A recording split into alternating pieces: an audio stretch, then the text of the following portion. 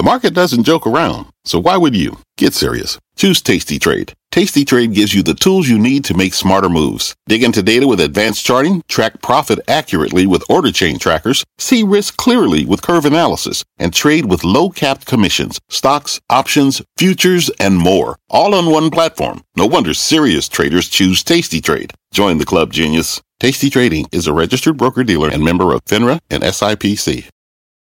Homes.com knows that when it comes to home shopping, it's never just about the house or condo. It's about the home. And what makes a home is more than just the house or property. It's the location and neighborhood. If you have kids, it's also schools, nearby parks, and transportation options. That's why Homes.com goes above and beyond to bring home shoppers the in-depth information they need to find the right home. And when I say in-depth, I'm talking deep. Each listing features comprehensive information about the neighborhood, complete with a video guide. They also have details about local schools with test scores, state rankings, and student-to-teacher ratio. They even have an agent directory with the sales history of each agent. So when it comes to finding a home, not just a house, this is everything you need to know, all in one place. Homes.com. We've done your homework. My mission is simple: to make you money. I'm here to level the playing field for all investors. There's always a bull market somewhere, and I promise to help you find it. Mad Money starts now. Hey, I'm Cramer. Welcome to Mad Money. Welcome to Cramerica. Other people want to make friends. I'm just trying to make you some money. My job is not just to entertain, but to educate, teach you, put it in context. So call me at 1-800-743-CNBC or tweet me at Jim Cramer.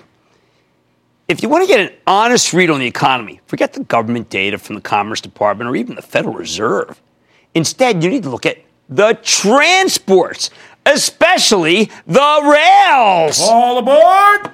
On a blah day, where the Dow ultimately dipped 3 points, S&P backslid 0.23%, Nasdaq climbed 0.05%, you got an incredible snapshot of the economy from CSX, the best railroad around, with a stock that caught fire today. Let me put it this way, so you know how I recognized that our economy was slower in the fourth quarter.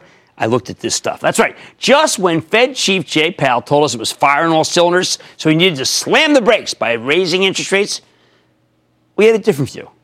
It's because I do the homework on individual companies. I check in with the retailers, the autos, the chemicals, the papers, the home builders, and more important than all, I think, the transports, especially the rails. See, the rails were telling me a totally different story from Powell's rosy-hued economic forecast. I'd assembled all these data points into a mosaic by hand, and it showed me that the economy was slowing because the Fed had gotten too aggressive, not accelerating because the Fed hadn't done enough. Well, look, I'm glad Powell ultimately changed his mind. That was good. But it still feels like his people in the Federal Reserve never wanted to get their hands dirty by listening to the actual conference calls of individual companies. Sure, they got those briefing books and white papers. Some of the branches, St. Louis, high-quality research from there.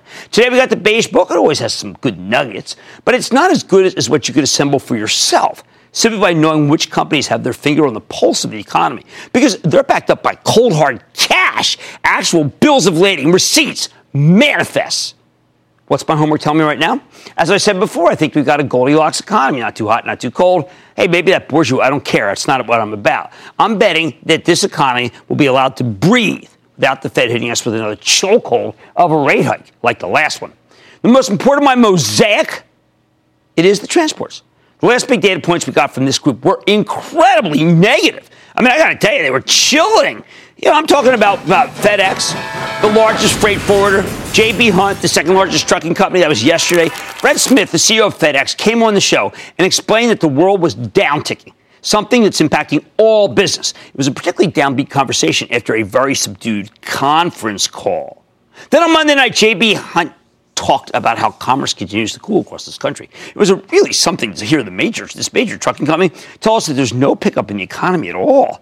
All their volume numbers were down 6 to 7%, including March, so we're going into April cold. However, you can never really rely on just one or two companies. That's too anecdotal. After all, FedEx has a huge business overseas, and it's heavy skewed to China, which we know was experiencing a slowdown until about 7 weeks ago. But the company also placed a gigantic bet on Europe. Neither of these really have anything to do with the United States. Of course, they're interaction, but they're not one and the same. That's why I was so focused on CSX, the first of the railroads to report. And I was amazed at how strong their business is, which is why their stock, of course, hit an all-time high today of $78, up 4%. Sure, CSX is an east-southeast railroad for the most part, and its business doesn't, of course, stretch overseas. No trains go to London or anything. But that's why it's such a terrific tell for what's happening in the U.S. economy. And it's also a fabulous source of inspiration if you're on the hunt for new stock picks. How do you do it? All right, you turn to a page that all rails have in their slideshow decks. You turn to the revenue highlights. This is the first page you go to of a rail if you want to understand the economy, okay? This is what tells us about the economy. Anyway, it's labeled strong price and favorable mix drove revenue gains, okay? So that's what it would say right above that. First one, chemicals, +5. Commentary. Chemicals increased driven by broad-based growth, partially offset by LPG, fly ash, and sand shipment declines. Okay, what do we have here? Well, who could match that? And don't worry about the sand declines. That's really related to fracking sand not being needed to go from one place to another. The one that works for this is the new Dow chemical. And that's the one that sports a magnificent 4.79% yield. Plus, Dow's got a robust book of business, as we know from a recent interview with CEO Jim Fitterling on Squawk on the Street. This company's got plenty of chemical plants in CSX territory, so this is the one that really works. You play this chemicals with Dow.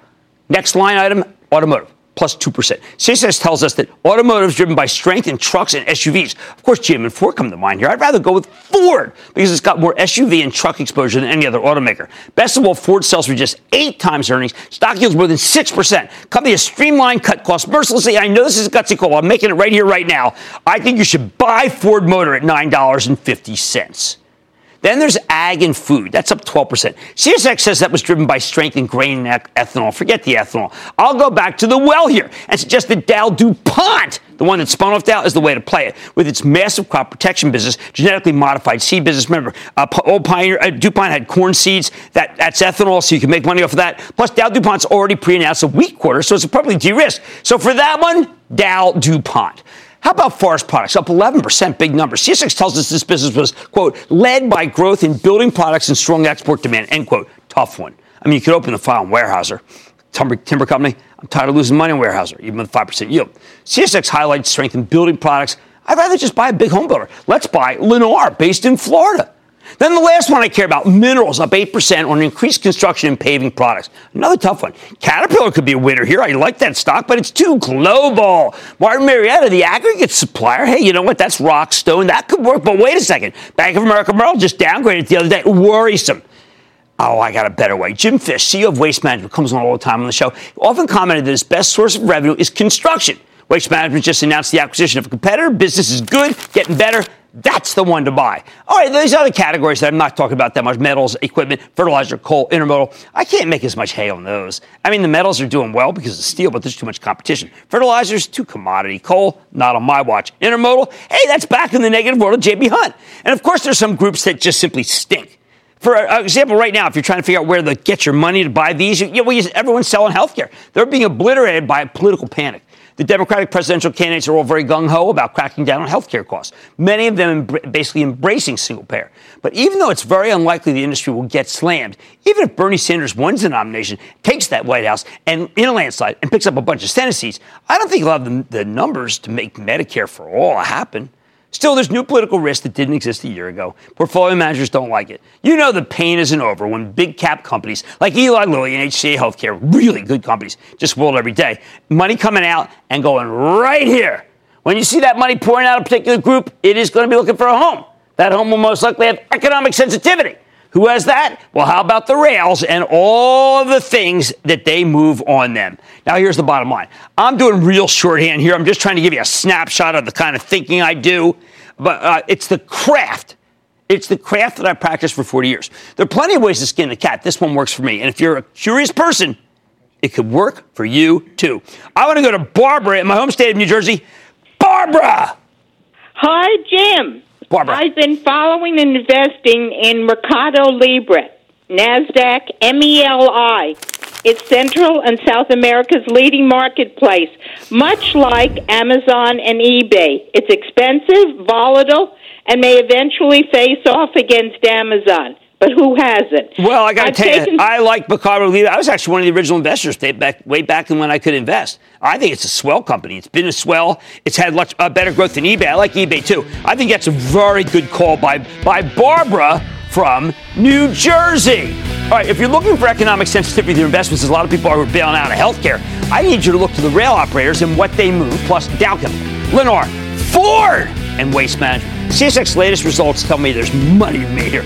On Man Tonight, it's one of the most watched media platforms on the planet, but one of the most scrutinized stocks in the market. Of course, I'm talking Netflix. Time to add this streaming star to your queue? Or did you miss the most important part of the movie and you're still mailing this gets back? Then Dan Loeb may be stirring the pot when it comes to Campbell's soup. But is the proxy battle simmering? Is it still too hot to consider? Or is it all over and they're all together in one can? And what's on the horizon for First Horizon now that the rate hikes have been taken off the table? I've got the CEO. So stay with Cramer. Don't miss a second of Mad Money. Follow @Jim Cramer on Twitter. Have a question? Tweet Cramer. #MadTweets. Send Jim an email to madmoney@cnbc.com or give us a call at 1-800-743-CNBC. Miss something? Head to madmoney.cnbc.com. Take your business further with the smart and flexible American Express Business Gold Card. It's packed with benefits to help unlock more value from your business purchases. That's the powerful backing of American Express. Learn more at americanexpress.com/businessgoldcard. Fact. Running a business is not getting easier on your wallet. With higher expenses on materials, employees, distribution, and borrowing, everything costs more. Also a fact. Smart businesses are reducing costs and headaches by graduating to NetSuite by Oracle. NetSuite is the #1 cloud financial system, bringing accounting, financial management, inventory, and HR into one platform and one source of truth. With NetSuite, you reduce IT costs because NetSuite lives in the cloud with no hardware required. Accessed from anywhere, you can cut the cost of maintaining multiple systems because you've got one unified business management suite. You improve efficiency by bringing all your major business processes into one platform, slashing manual tasks and errors. Over 37,000 companies have already made the move. See how you'll profit with NetSuite, and then you can think of all the ways you could be spending the money you save. Company retreat in Malibu, anyone? By popular demand, NetSuite is offering a one-of-a-kind flexible financing program for a few more weeks. Head to netsuite.com to start saving.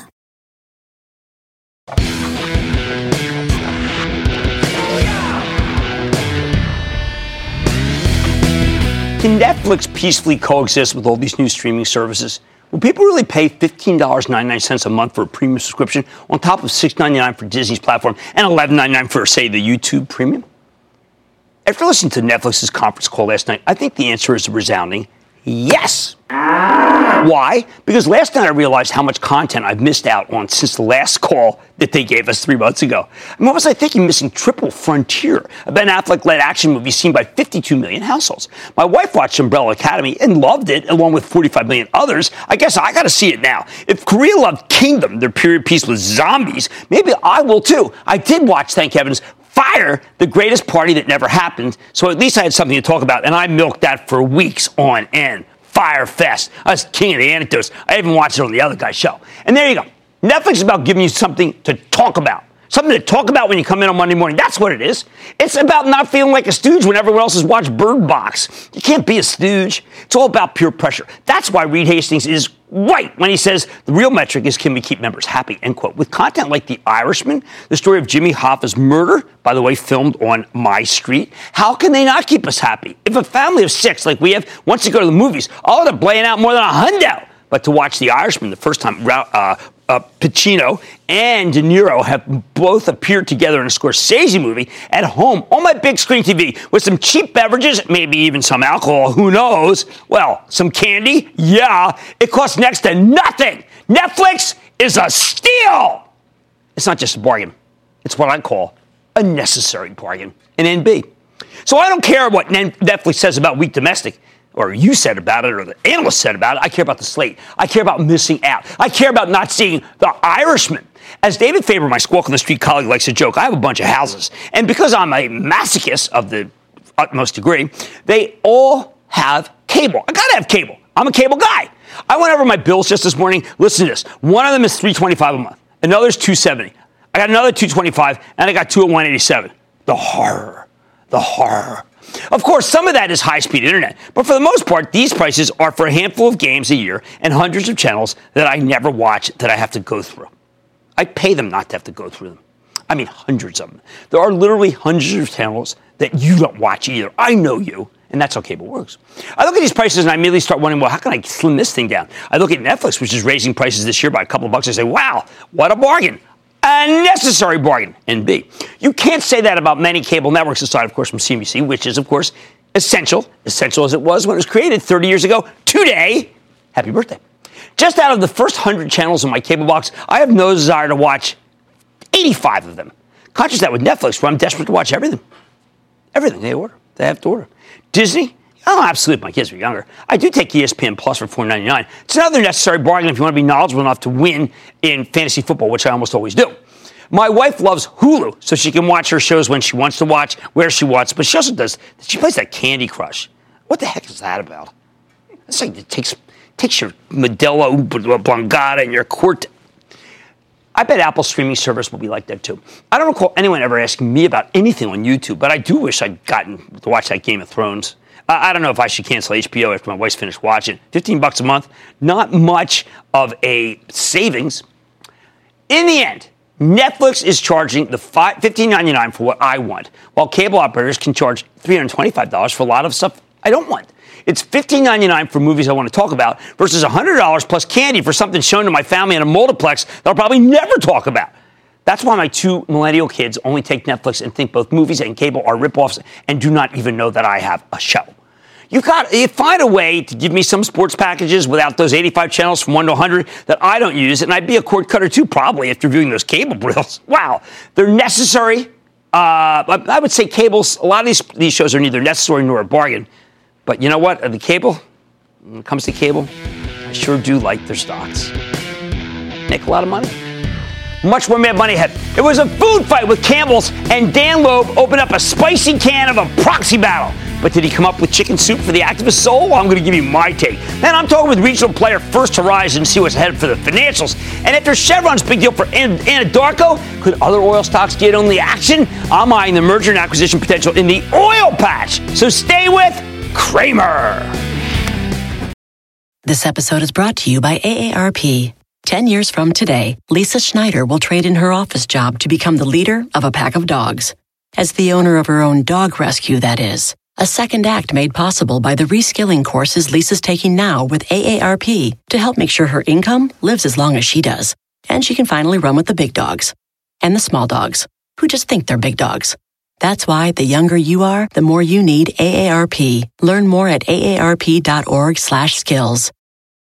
When you're hiring, the best way to search for a candidate isn't to search at all. Don't search, match with Indeed. Indeed is your matching and hiring platform with over 350 million global monthly visitors, according to Indeed data, and a matching engine that helps you find quality candidates fast. Use Indeed for scheduling, screening, and messaging to connect with candidates faster. Plus, 93% of employers agree Indeed delivers the highest quality matches compared to other job sites, according to a recent Indeed survey. Leveraging over 140 million qualifications and preferences every day, Indeed's matching engine is constantly learning from your preferences. Join more than 3.5 million businesses worldwide that use Indeed. Listeners of this show will get a $75 sponsored job credit to get your jobs more visibility at Indeed.com/madmoney. Just go to Indeed.com/madmoney right now and support this show by saying you heard about Indeed on this podcast. Indeed.com/madmoney. Terms and conditions apply. Need to hire? You need Indeed.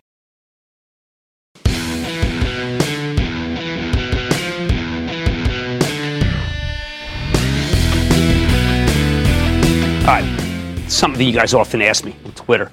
How do you know when you're dealing with a real comeback in a once beaten down stock as opposed to an ephemeral bounce, a flash in the pan that could vanish right under your feet? Well, that's the question we need to ask about. Wow, what an iconic name we're dredging up here. Campbell's Soup, CPB, the old Campbell's pork and beans. That's where that symbol comes from. The iconic packaged food company you know from its namesake Campbell's products, along with Pepperidge Farm, Goldfish, Arnott's, V8, Plum Baby Foods, Swanson Broths, and Prego pasta sauces, and a host of other brands. Here's a company that's been an absolute mess. We know that the pantry plays brought in, the ones that are bought in the center of the aisle of the supermarket, have been struggling for years as younger consumers favor more natural and organic food over the kind of stuff that you might think maybe you stock a Fallout shuttle with us, right? French onion soup. I think it's from when this is Lafayette, maybe. I don't know. And Campbell's Soup has struggled more than most. It got so bad that last spring, CEO Denise Morrison quit unexpectedly, kind of in the type of hurry that suggests she was pushed out, leaving the company in disarray. The numbers were disappointing, to say the least, and the business seemed rudderless. But then two things happened, not one but two. First, Campbell's interim management announced a strategic review, effectively telling us they were putting all options on the table. Second, in August, this has become an activist story. One of the most famous or infamous takeover artists, activists, whatever you want to call them, in the business, Dan Loeb, the head of Third Point, decided to get involved and almost immediately declared war on the board of directors. He doesn't really buy a lot of companies. He does stir up a lot of trouble. Loeb's thesis. He recognized that Campbell's Soup has been an undermanaged mess, which is why right out of the gate, he started pushing for the company to put itself up for sale. Now, these activist targets are inherently more complicated than typical stock. Once a guy like Loeb throws his hat in the ring, the story suddenly has a lot of moving parts. We know Loeb has a plan, but is it a good plan? Can he convince the board of directors to follow that plan? Or will he have to go over their heads and appeal directly to the shareholders? If it comes to a proxy fight in voting, can he actually win? Or does the current leadership have too much entrenched support? In this case, from the family that owns nearly half the company. And then there's the management side of the equation. Will they try to strike a compromise? Will they fight the incursion by working harder to make their shareholders happy? Well, there are a dozen potential permutations for Campbell's Soup, which is why we've been waiting for the smoke to clear before digging deeper into what's going on with this company. But maybe that was a mistake. Because after getting clobbered late last year, Campbell's stock has made a magnificent comeback. It's up almost 19% year to date. As the board of directors has reached a compromise with Loeb, they brought in a talented new CEO. And the company's last couple of quarters were actually a lot better than many feared. Plus, the entire packaged food space, well, suddenly, out of nowhere, it's got its wind at its back. I mean, ever since General Mills reported a good quarter, obviously PepsiCo this morning, right? And by the way, with long-term treasury yields plummeting, the benchmark 10-year currently at 2.59, the dividends from these pantry plays look a lot more attractive. Even if it's recent run, Campbell sports a 3.55% yield. So they're paying you to wait for a turn. So how did they do it? And is the turn in the stock for real? Okay, first you need to understand where Campbell's, the stock, but also the company, is coming from. After making a series of small acquisitions in the natural and organic space, the company finally swung for the fences at the end of 2017, snapping up Snyder-Lance for $6.1 billion, a dramatic overpay versus anybody else. When you think of Snyder-Lance, you think of Snyder's Hanover pretzels, Cape Cod potato chips, Pop Secret, remember that was owned by General Mills, and my personal favorite, Nip Cheese. Nip Cheese. They're really good for you. They're orange. The transaction closed roughly a year ago, and right out of the gate, there were problems. 11 months ago, Campbell's reported an okay quarter with dismal guidance, and adding insult to injury, then CEO Denise Morrison announced her sudden retirement. There was not much about this situation that inspired confidence. So it was a shock when Dan Loeb came out in August and told us that his hedge fund, Third Point, had taken a 5.65% stake in the company. Loeb immediately criticized management, arguing that Campbell's debt-fueled takeover spree, remember how much I told you that when they did this one, Snyder's-Lance, this was just a killer how much debt they took in. He said that acquisition put them in a precarious space. Well, and no kidding, $6.1 billion worth of debt for something that really was not that, there's no blue chip. How about that? He pointed out that the stock was basically flat, okay, since 1996.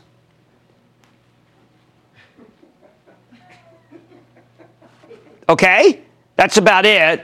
And he really hammered home the lack of leadership, saying the current CEO's vacuum reminds us of Benjamin Franklin's resonant insight that if you fail to plan, you're planning to fail. Touché.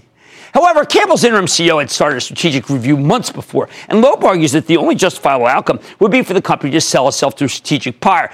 Now, that is typical activist talk. Hey, listen, we can't fix it, or if you can, just sell it. But that was always going to be an uphill battle. Because you see, Campbell's Soup is still in large part a family business. Here's a little history. About 122 years ago, a chemist named John T. Durrance invented condensed soup. Yes, he went on to run the company and buy up a controlling interest. This is condensed, okay? You put a lot of tomatoes in this. This guy Durrance figured out how to do it. Today, Durrance's descendants still own 45% of Campbell's Soup, and most of them don't want to sell. They don't particularly care about capital appreciation either, obviously. They mainly just want the dividends. Okay, what do you think? Can you? Should we just keep doing it until it falls? Oh, cream of celery, my fave.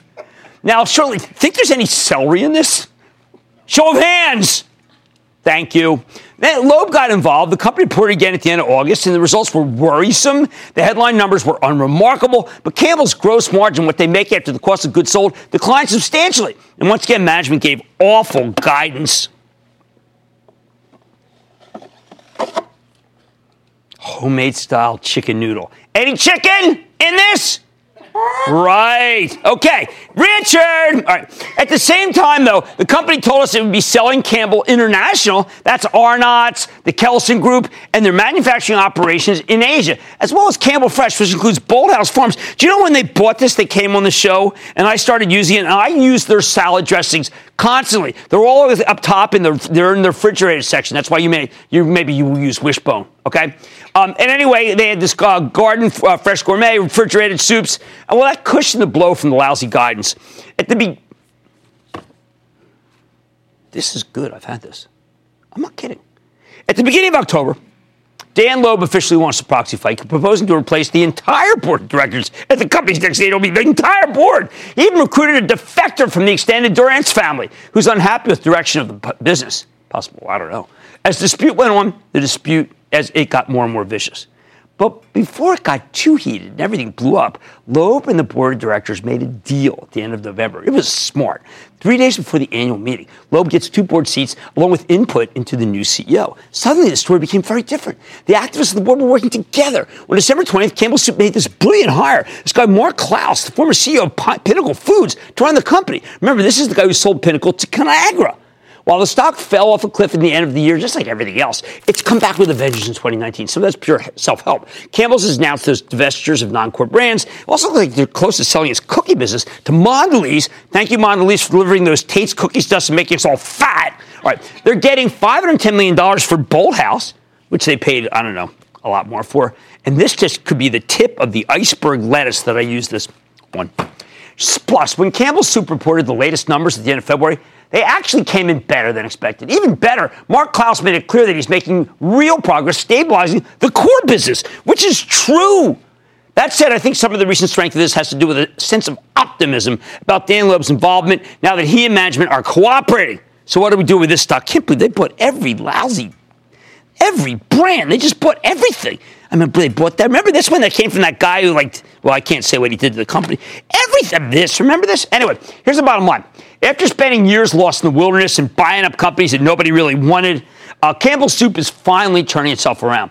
But with the stock now trading at 15.7 times next year's earnings estimates, I'm not sure how much upside it has left if Loeb can't find some way to engineer a sale. The deck seems a little stacked against that outcome to begin with. However, if things go south, I think that can make a sale a genuine possibility, especially considering Klaus's successful sale at Pinnacle. And hey, with that dividend, they're basically paying it away for the family to lose its resolve to stay independent. Let me take a question. Let's go to Dennis in California. Dennis. Baba Booyah, Jim. Baba Booyah, right back. I'm a first-time caller, and I really enjoy watching your show. Thank you. I'm thinking about adding to my position in Costco. So I've done some initial research, and I know it's come up from $200 at the beginning of the year to its current price at $245. I also think it has 2 catalysts going forward. One's the possibility of a special dividend, which it paid in May of 2015 and 2017. Right. Yeah. And the other catalyst, I think, is the increased store traffic caused by higher gas prices as members typically fuel up and then do their Costco run. Okay. Do you think Yeah. So do you think at this level that this is a decent risk on trade? Look, it's only 2 points off its high. I think that you obviously can't buy this all at once. This is a stock where you buy some tomorrow and then you buy some on a retreat because, you would hate to come in and just buy some and then boom, market goes down big, you don't have any more firepower. But in terms of the actual conception of the idea, I am all in Costco. Okay, there's still hope for struggling Campbell's Soup. While its future's a little unclear, and let's just say its fundamentals, well, let's call them improving, all right? And if activist investor Dan Loeb can convince it to sell itself, stock can go higher. Much more Mad Money hit. The Fed's rate-raising days are over, but how's it impacting the regional banks like First Horizon? I'm going to talk to the CEO after the earnings to see how the company did. Then, hey, did Chevron's deal with Anadarko add energy to the oil patch? I'm looking for other players that could be M&A targets. Hey, and of course, all your calls rapid fire in tonight's edition of the Lightning Round.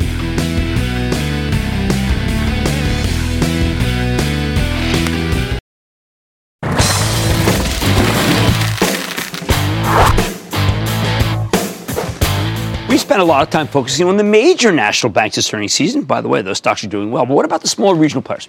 Take First Horizon Financial, the Tennessee-based bank with about 300 branches across the Southeast. Yesterday morning, this well-run region reported a strong quarter, delivering inline earnings with higher than expected sales. And in response, the stock roared. It vaulted nearly 3%. It tacked on another 1.6% today. But even after this move, First Horizon remains extremely cheap, selling for 10 times this year's earnings, just 1.6 times its tangible book value. What would it take? What would it be worth if the place just closed? Okay, if it liquidated. So could this stock have much more room to run? Let's check in with Brian Jordan. He's the chairman and CEO of First Horizon. Learn more about the quarter and where his company's headed. Mr. Jordan, welcome back to Mad Money. Thank you. It's good to be back. All right, Brian, if you were to tell me that there was a bank that had 7% loan growth and over 10% customer deposit growth and only had $5 million in charge-offs, I would tell you that should have about an 18 price-earnings multiple, and it should be about 25. Can you please explain to me what's happened in this country that you have your best quarter I've seen, and, people say, it's okay. What is going on here? Yeah, we did have a very good quarter. We have an interesting environment. I think at this point there's still a fair amount of question about whether this economy is going to die of old age and what that means for the financial institution stocks. And in our case, we, as you know, had an integration last year that took a fair amount of time. But I think what we've proven out over the last half of 2018 and our first quarter of 2019, and I think will continue into the second quarter, is we're building momentum and we're seeing great progress on the bank we integrated. The economy is still good. And we're seeing good loan demand. We're seeing good customer deposit activity. We're very excited about how we're positioned. See, what I'm hoping is at a certain point, Brian, you and I will be talking, and we're not going to focus on net interest income or net interest margin and a small amount of basis points. Then we'll talk about real growth. And I see when I look at your South Florida properties, when I look at Houston, when I look at the Carolinas, you have genuine growth like a growth company that we would cherish not as an interest rate play, but actually as a company that's going to put up some maybe double-digit numbers. Yeah, absolutely. I think that's one of the unique features of our organization. Tennessee, where we've been for 155 years, is a great market and great growth dynamics. We expanded with toeholds through Capital Bank into North Carolina, South Carolina. We have an 8-year-old presence or so in Houston, Texas. So we've got a toehold in some very strong growth markets, and we see a tremendous amount of opportunity to win and gain share and to build the business and, as I said earlier, build that momentum. Are there properties for sale? Because yesterday we spoke with Anna Botín. She's terrific. She's chairman of Santander. I'm sure you saw it. She's great. And she wants to expand everywhere. And I'm thinking you're in South Florida. Are there banks that are still for sale in South Florida that you could buy? I think there probably are regular way transactions that can get done. I think the market has probably shifted with the announcement of BB&T and SunTrust. So I think transactions that get done will probably be larger MOE type transactions. What I've said is that we're really focused on execution in 2019 and 2020 and beyond. We're not really in the frame of mind where we're thinking about acquisition at this point. We really want to capitalize on what we've got in terms of foothold in North Carolina, South Carolina, South Florida, and build momentum with that for the short term. No, a lot of people might be saying, look, he only has $5 million in charge-offs. That's because nobody's getting a loan who's even at all risky. I think that there is a new attitude post-2008-9, but you've got a lot of debtors. I mean, you have a lot of people who want money that would be good credit, but not super. It's not like you're not taking any risk, is it? No, not at all. We have a very nice granular portfolio. It is geographically diverse. It is a strong portfolio. It's largely a commercial and industrial lending portfolio, so it's largely to commercial entities, some commercial real estate, and then consumer. I think risk is being managed better today in the financial services industry than it was pre-2008, 2009, but there's still a lot of competition for every deal that is out there. The pricing and the structure is still very good for borrowers, and I think is still sound for the financial services industry. But I think we're taking measured and better risk today.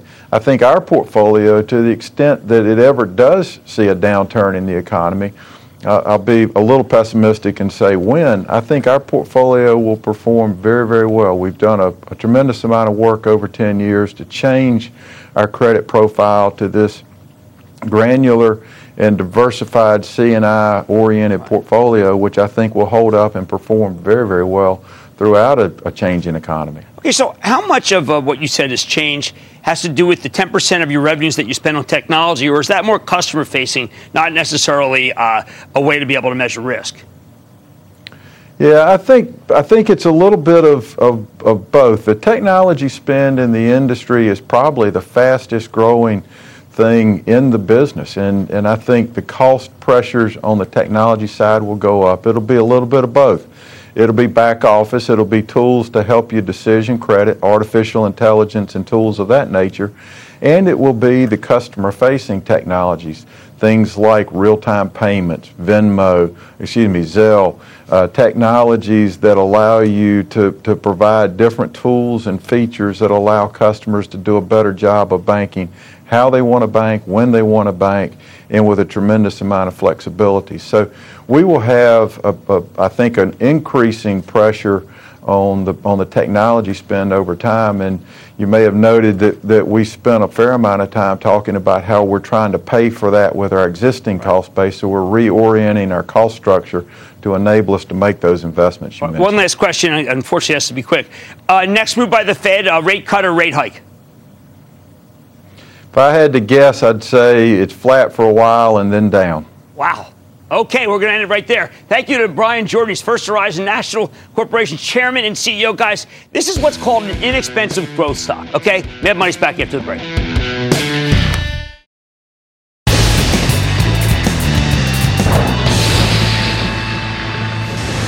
It is time. It's over the light round.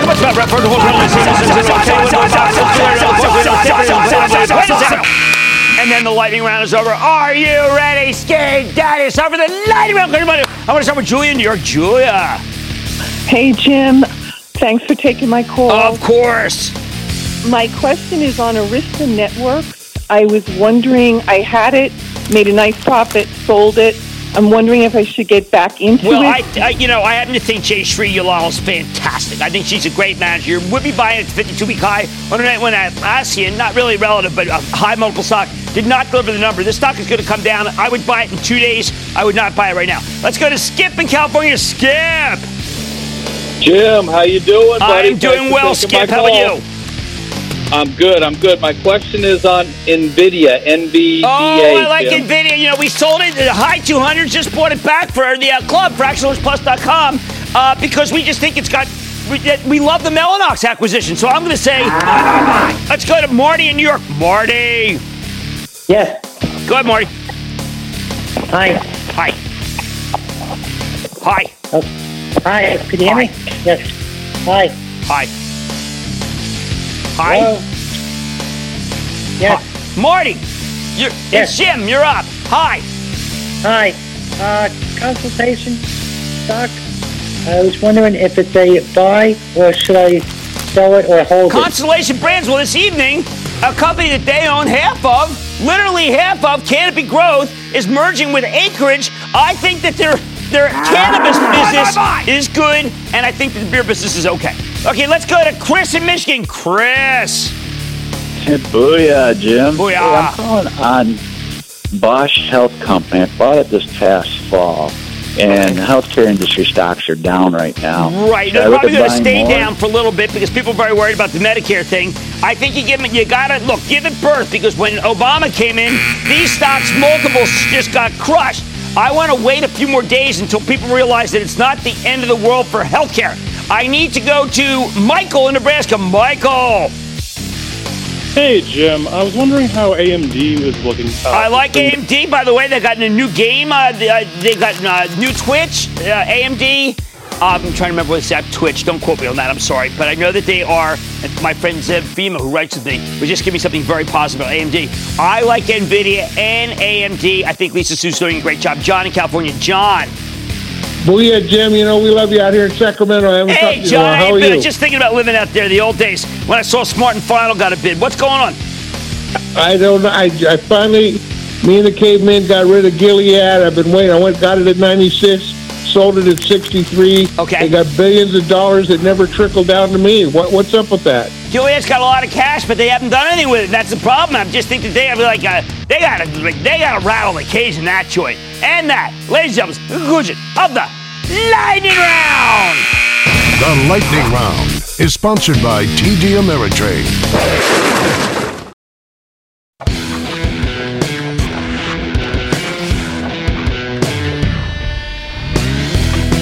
I'm not going to lie. Feels good to be right. Last Friday, Anadarko Petroleum caught a monster $33 billion takeover bid from Chevron. That's a 37% premium versus where the stock went out the day before. I called it. I predicted this deal would happen, and more importantly, I'm betting it will be the first of many major acquisitions in the oil and gas space. When I say I called it, I'm not just talking about the fact that we've owned Anadarko for my charitable trust, which you can follow along by joining the ActionAlertsPlus.com club. Honestly, that's nothing to brag about. Anadarko's been an agonizing position for us, because before Chevron came along, the stock had spent months and months and months in that. The house of pain. It's good to bust out of my own personal Shawshank. Still, 3 weeks ago, I did make a cold shot. I came out here and explained that this market was in dire need of mergers and acquisitions. We've simply got too many publicly traded companies, something that's only going to get worse as more and more privately held unicorns like Pinterest tonight keep coming public. At the same time, there are a host of industries that could make a fortune from consolidation. That's the point I was making 3 weeks ago when I talked about potential takeover targets. Take a look. There are just too many oil companies. I think the mid-sized independent producers need to band together in order to cut costs. Apache and Anadarko make most sense. Hey, that Cramer's guy's got some good ideas, huh? Why did I think Anadarko was such a natural takeover target? I'll let him explain.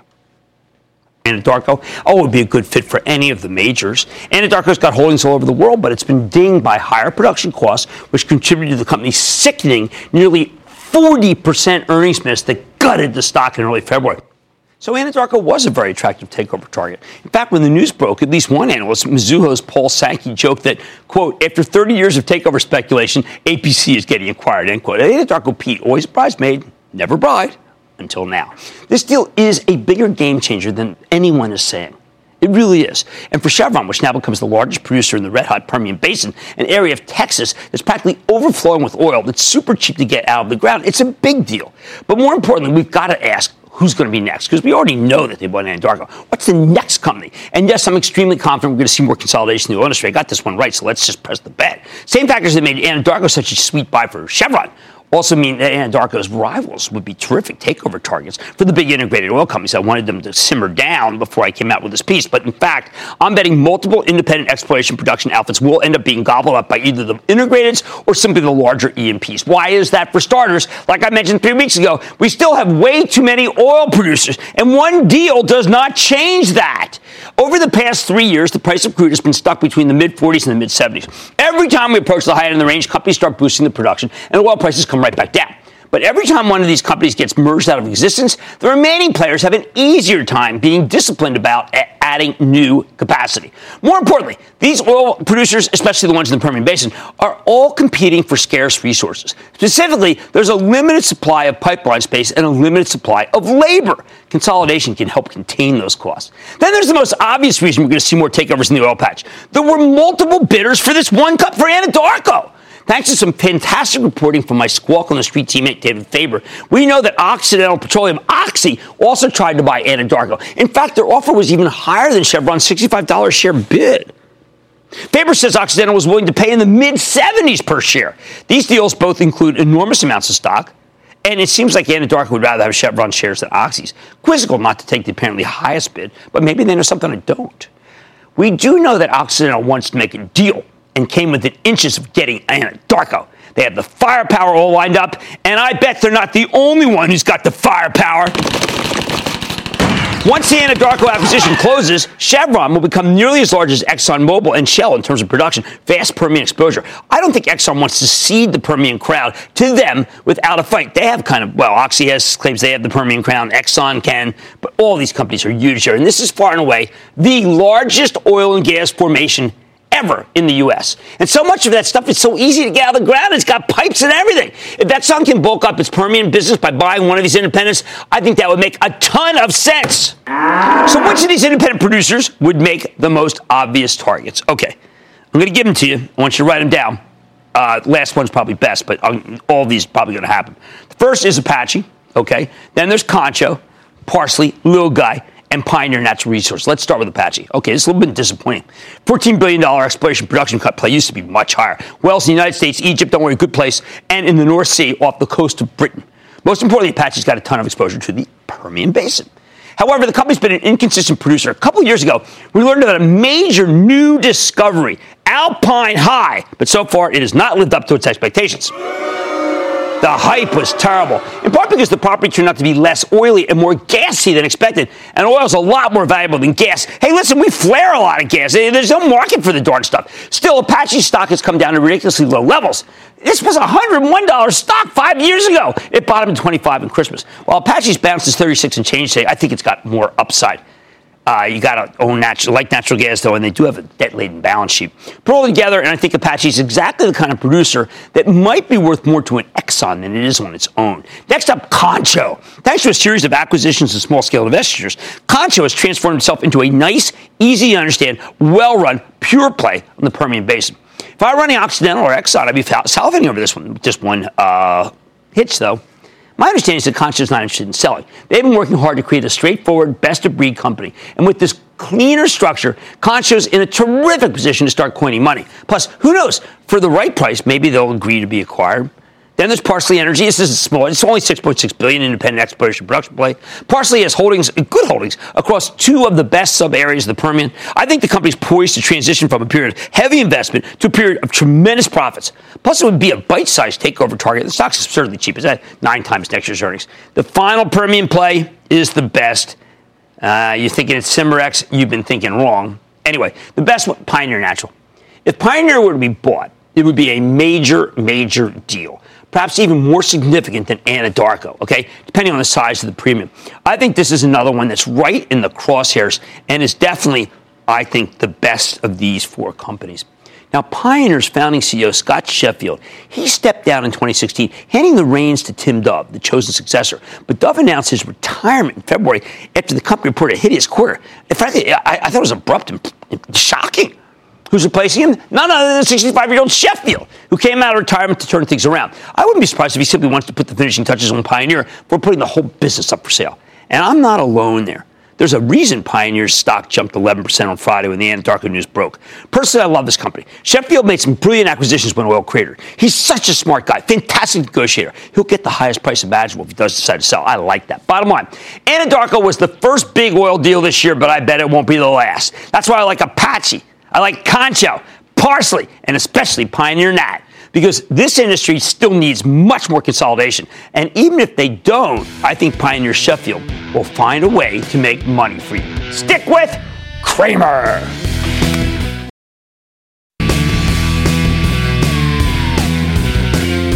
People always ask me, what's your favorite cannabis stock? It's Canopy. They've got the money and they've got the scale. I like to say there's always a bull market somewhere. I promise I'll find it just for you right here on Mad Money. I'm Jim Cramer, and I will see you tomorrow.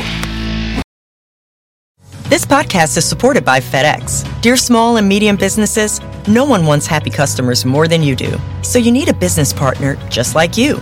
Like FedEx, who understands your passion for serving your customers because they have the same commitment towards you. That's why FedEx offers you picture proof of delivery, packageless and paperless returns, as well as weekend home delivery to 98% of the U.S. on Saturday and 50% on Sunday. See the FedEx service guide for delivery information. What's more, FedEx Ground is faster to more locations than UPS Ground. Trust FedEx for timely deliveries. See what FedEx can do for your business. Absolutely, positively FedEx.